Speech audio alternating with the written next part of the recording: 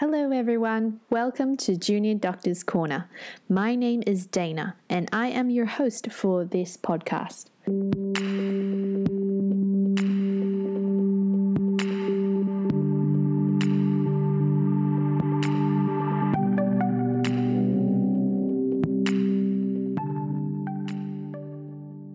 So today we have Jocelyn from Coach GP on our podcast. So welcome to Junior Doctor's Corner, Jocelyn. Thank you so much for agreeing to be a guest on this episode. You're welcome. Today we're going to talk a bit about carving our own path in medicine. So to start off with, Jocelyn, can you please tell us a bit about yourself and what you do as Coach GP? Sure. So what I do as Coach GP is primarily help doctors with career development. So that involves a range of things, like it could be confidence, building clinical confidence, or confidence in having difficult conversations. It could be around career decision making. Sometimes people either having trouble getting into a specialty program or having trouble figuring out a specialty program, or just generally going, I don't like any of them, and wanting to do something really creative. Mm-hmm. And I have also coached people in exam preparation. Okay. And so there's a lot of psychology sitting underneath exam preparation. It's not just about knowing the content. So. Please tell us, how did you get to where you are today? Because I've heard that you took a very unconventional path in medicine to get to where you are. That's absolutely right. And how I got to where I am was really evolutionary. So I was one of those junior doctors that never particularly found a specialty pathway that I really liked. Mm-hmm. And I did enroll in the GP training program, but it really wasn't.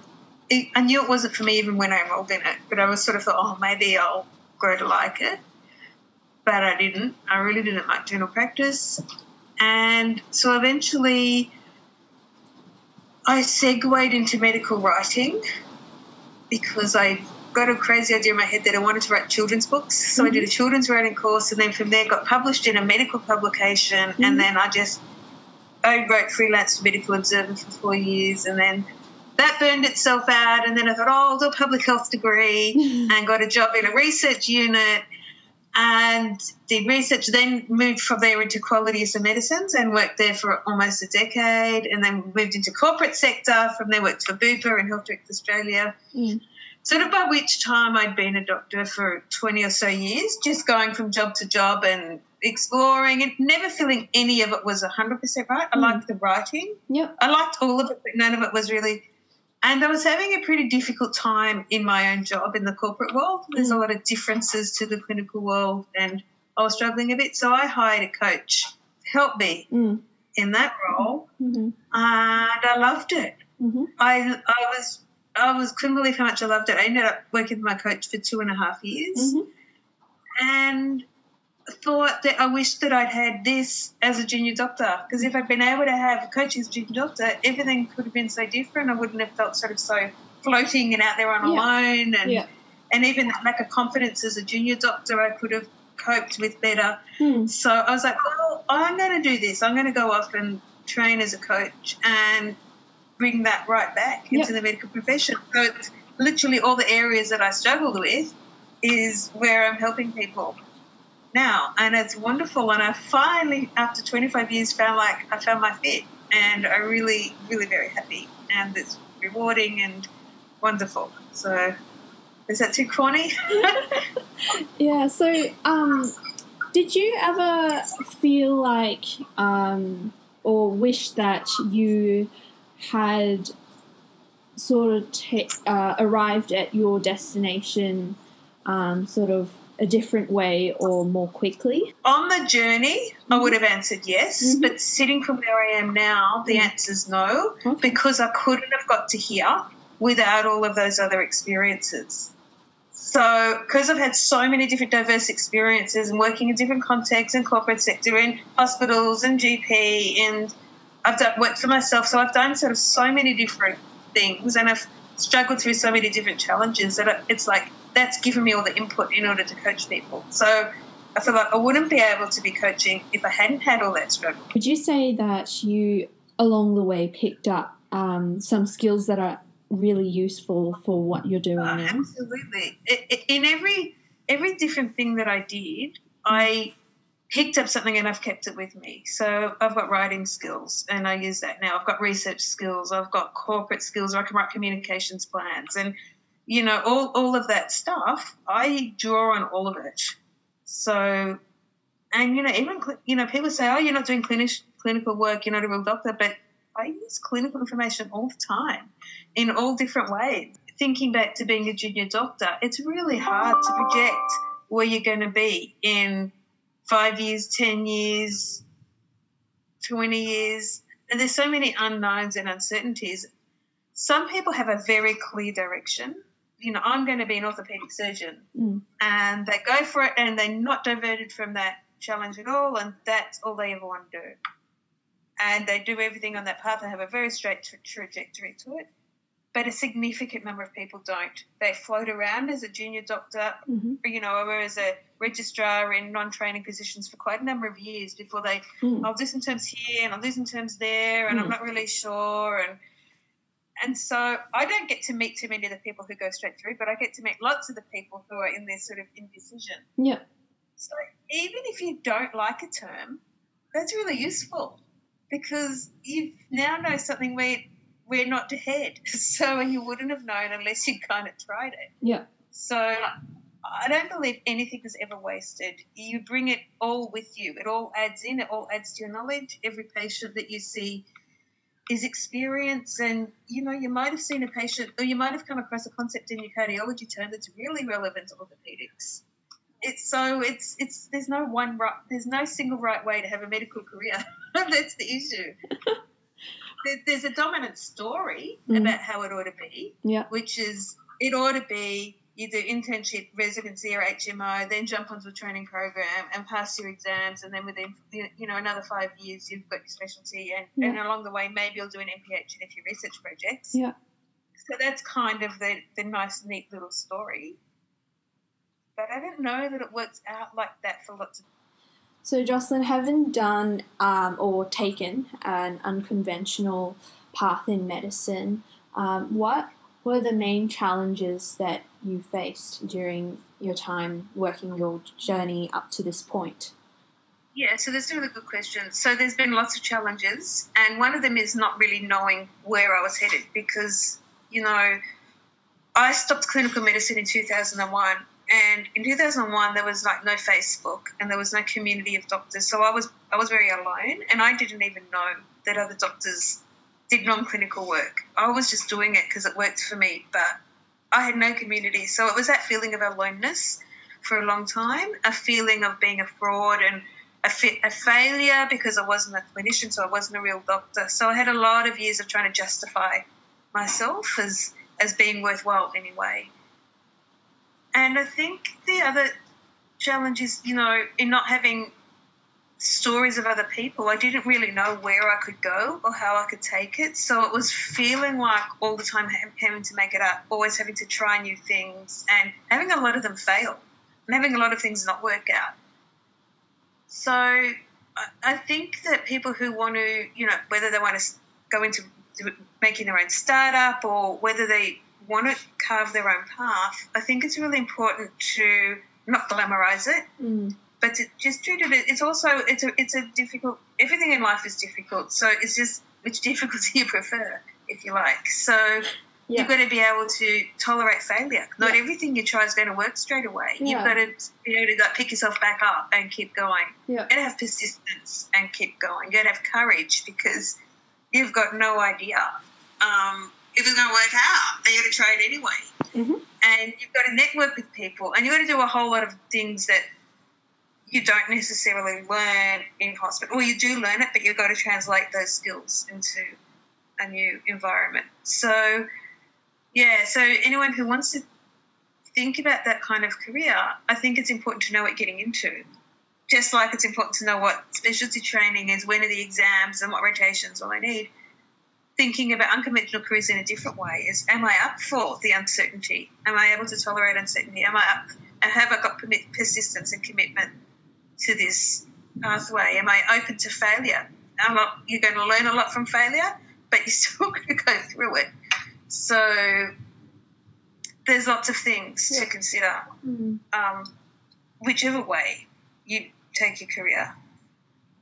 Did you ever come across any judgment from any fellow colleagues for not doing, the conventional path?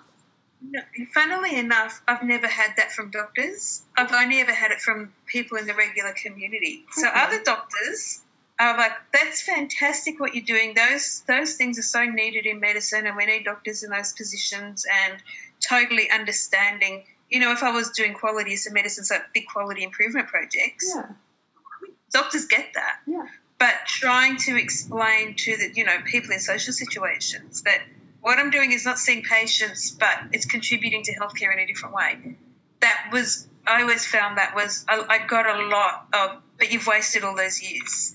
So, and I'm like going like, no, I haven't, because I couldn't be doing this without all those years. And a lot of quality improvement is run by nursing and pharmacy, which is fantastic, but bringing a medical viewpoint into it gives you this three-dimensional thing that is missing otherwise from quality projects. So it's more from the community that I felt like I had to justify myself than from the profession. And I guess no matter what, every one of us serves in a different way. We contribute in a different way, and it's all, like you said, really important, even right from the cleaner, to like a doctor, everyone has a role to play. Absolutely. And in fact, it's not just in medicine, but it's all of community. If you think about it, the guy who you buy the bread from is contributing because you need to eat. Yeah. And so it's really about the interdependence that we all have, and nobody's really superior or higher than. I think that brings a lot of pressure. But it's like, if you think about it, as a doctor, I'm privileged to have specialised skills. And I'm in often life-threatening situations, and there's high responsibility. And so I hold that with a bit of awe.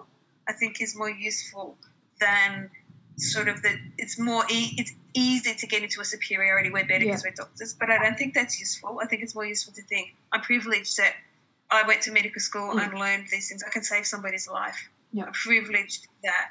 And I treat it with awe and respect, and knowing that I can contribute in so many ways to society. As you mentioned, you see a lot of junior doctors who are very unsure and uncertain about, how to carve their own path in medicine, where they should commit themselves to.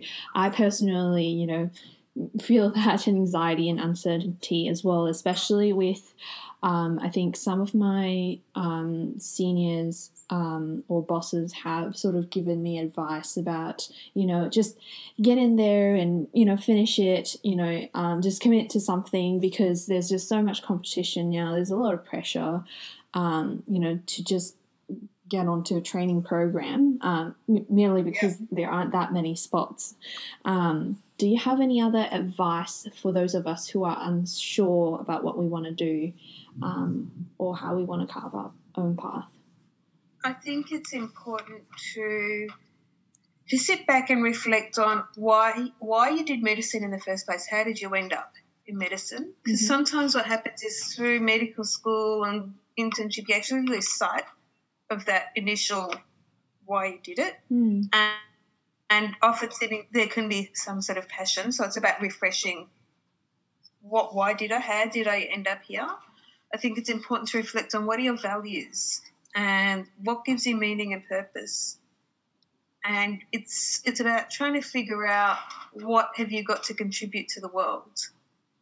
So my personal view, it's nice to chase fulfillment, but fulfillment comes after you've contributed. So it's like trying to chase happiness. You can't get to it directly. You can get to fulfillment indirectly. So trying to figure out what will fulfill me the most is the wrong question. I think the right question is, where have I got the most to contribute? And when you do that, you find as a side effect, you're fulfilled. But if you go to try to chase fulfillment, it's like happiness, it slips out of your fingers. I guess focusing more on how we can serve our patients best, and then from there we can figure out. That's exactly right. That's exactly right. And what talents have I got? What are my strengths? What are my interests? And all of that's input into it.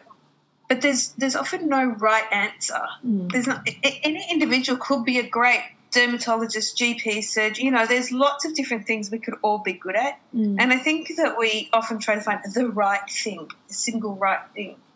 But sometimes maybe there isn't. Sometimes there's just choices, and you could make any choice, and you're a free agent as a human to do that. So it's about making a choice and then making a wholehearted commitment to doing that, rather than there must be one right thing, because I don't know that there is. Coaching is right for me right now at this time in my life, and maybe in another 10 years I'll have moved on to something else. So I don't know. Or maybe I'll go, no, this is it forever. So it's kind of a bit like holding it all a bit more lightly. It's kind of like you said about happiness. You don't just chase after happiness. You arrived at happiness once you start doing things that are meaningful to you. That's exactly it. And that's exactly it. I couldn't have put it better myself. You do things that are meaningful, you contribute, you make self-sacrifices or whatever it is for other people. And then you find, hey, I'm happy, but I forgot to look. and as soon as you look, am I happy yet? It kind of disappears. Yeah. And it's the same with career fulfillment. I think it's, am I challenged? Am I contributing? Am I growing? Am I learning? Those are the right questions. If where you are doing your work is meaningful to you, then it's energized. So you could be the cleaner in the hospital, and if you see that your job is really important because clean hospitals are really important for infection control and to stop post-op patients getting even sicker and whatever, then you're going to do it with gusto because you're feeling like you're contributing too. Yeah. So it's about finding meaning. Yeah. So even, a lot of times interns will say it's such drudgery, and it is. But if you can imagine having no interns in a hospital, the whole place actually it wouldn't function. It couldn't run. Yeah. So it's like, well, it might be drudgery, but it's important. So, this person does need their discharge summary done. The blood tests do need to be ordered, and the MRI needs to be ordered. And so you kind of in considering your place in somebody's health, focusing on the patient, there's more meaning and it's a less burnout-y kind of. Can you name one thing that kept you sane during your really busy, crazy resident years, thinking back? Well, I didn't. So because I graduated in 1994, I have an unrestricted provider number. So what I didn't hang around in hospitals for too long. I escaped and went and worked in general practice because I could. Because I enrolled in the GP training program, but I also could work as a GP and claim rebate. Yeah. So I chose as part of my work-life balance calculation that I did not want to be enslaved in that way. And so that was what you did, the one thing. That was my decision. I was like, I'm not prepared. I was already married. I was pregnant in my intern years. I already had a baby. And so I was like, in my global life, my family is really important and I don't want to sacrifice that for career. Career, for me, my career didn't trump family. Family clearly trumps career. Okay. So I went and worked part-time in general practice because it suited me. And I had the luxury of being able to because of the year I graduated in. Yeah. Had I graduated later, then I don't know, it would have been a whole different calculation because I couldn't have done it that way. But do you have something that you turn to when you get really busy and you want to just reset? Like in general, I give myself lots of downtime. I'm really quite protective of myself and I never want to get, that junior doctor intern year, I never want to experience that level of stress and exhaustion again. And so it's like I protect myself. So I say no to things.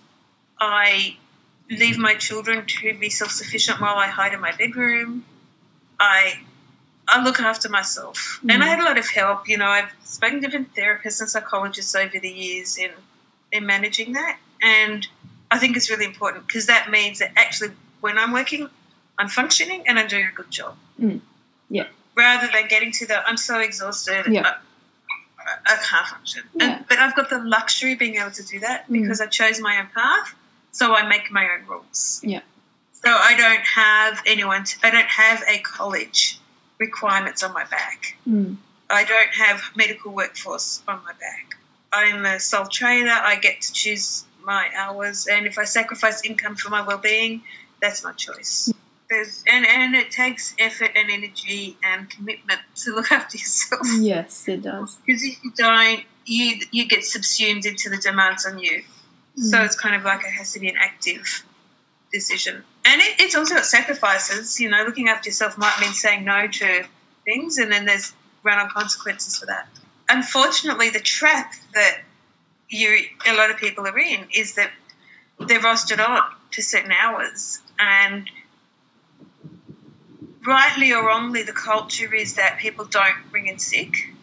And a lot of the reason they don't do that is they know that the fallout on their colleagues is going to make it worse for everyone else. Yeah. So there's not enough kind of fat in the system. There's no slack there isn't. to allow. So it kind of that becomes a self-perpetuating, I have to be at work all the time because I'm needed, and you kind of really are needed.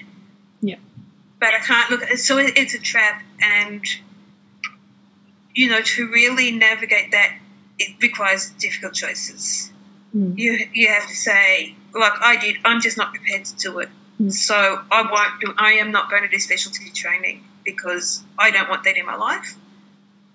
Not everyone wants to make that decision. Yeah. Some people say, okay, it's 5 years and I'm relatively young and I've got the energy, so I will dedicate this time for that.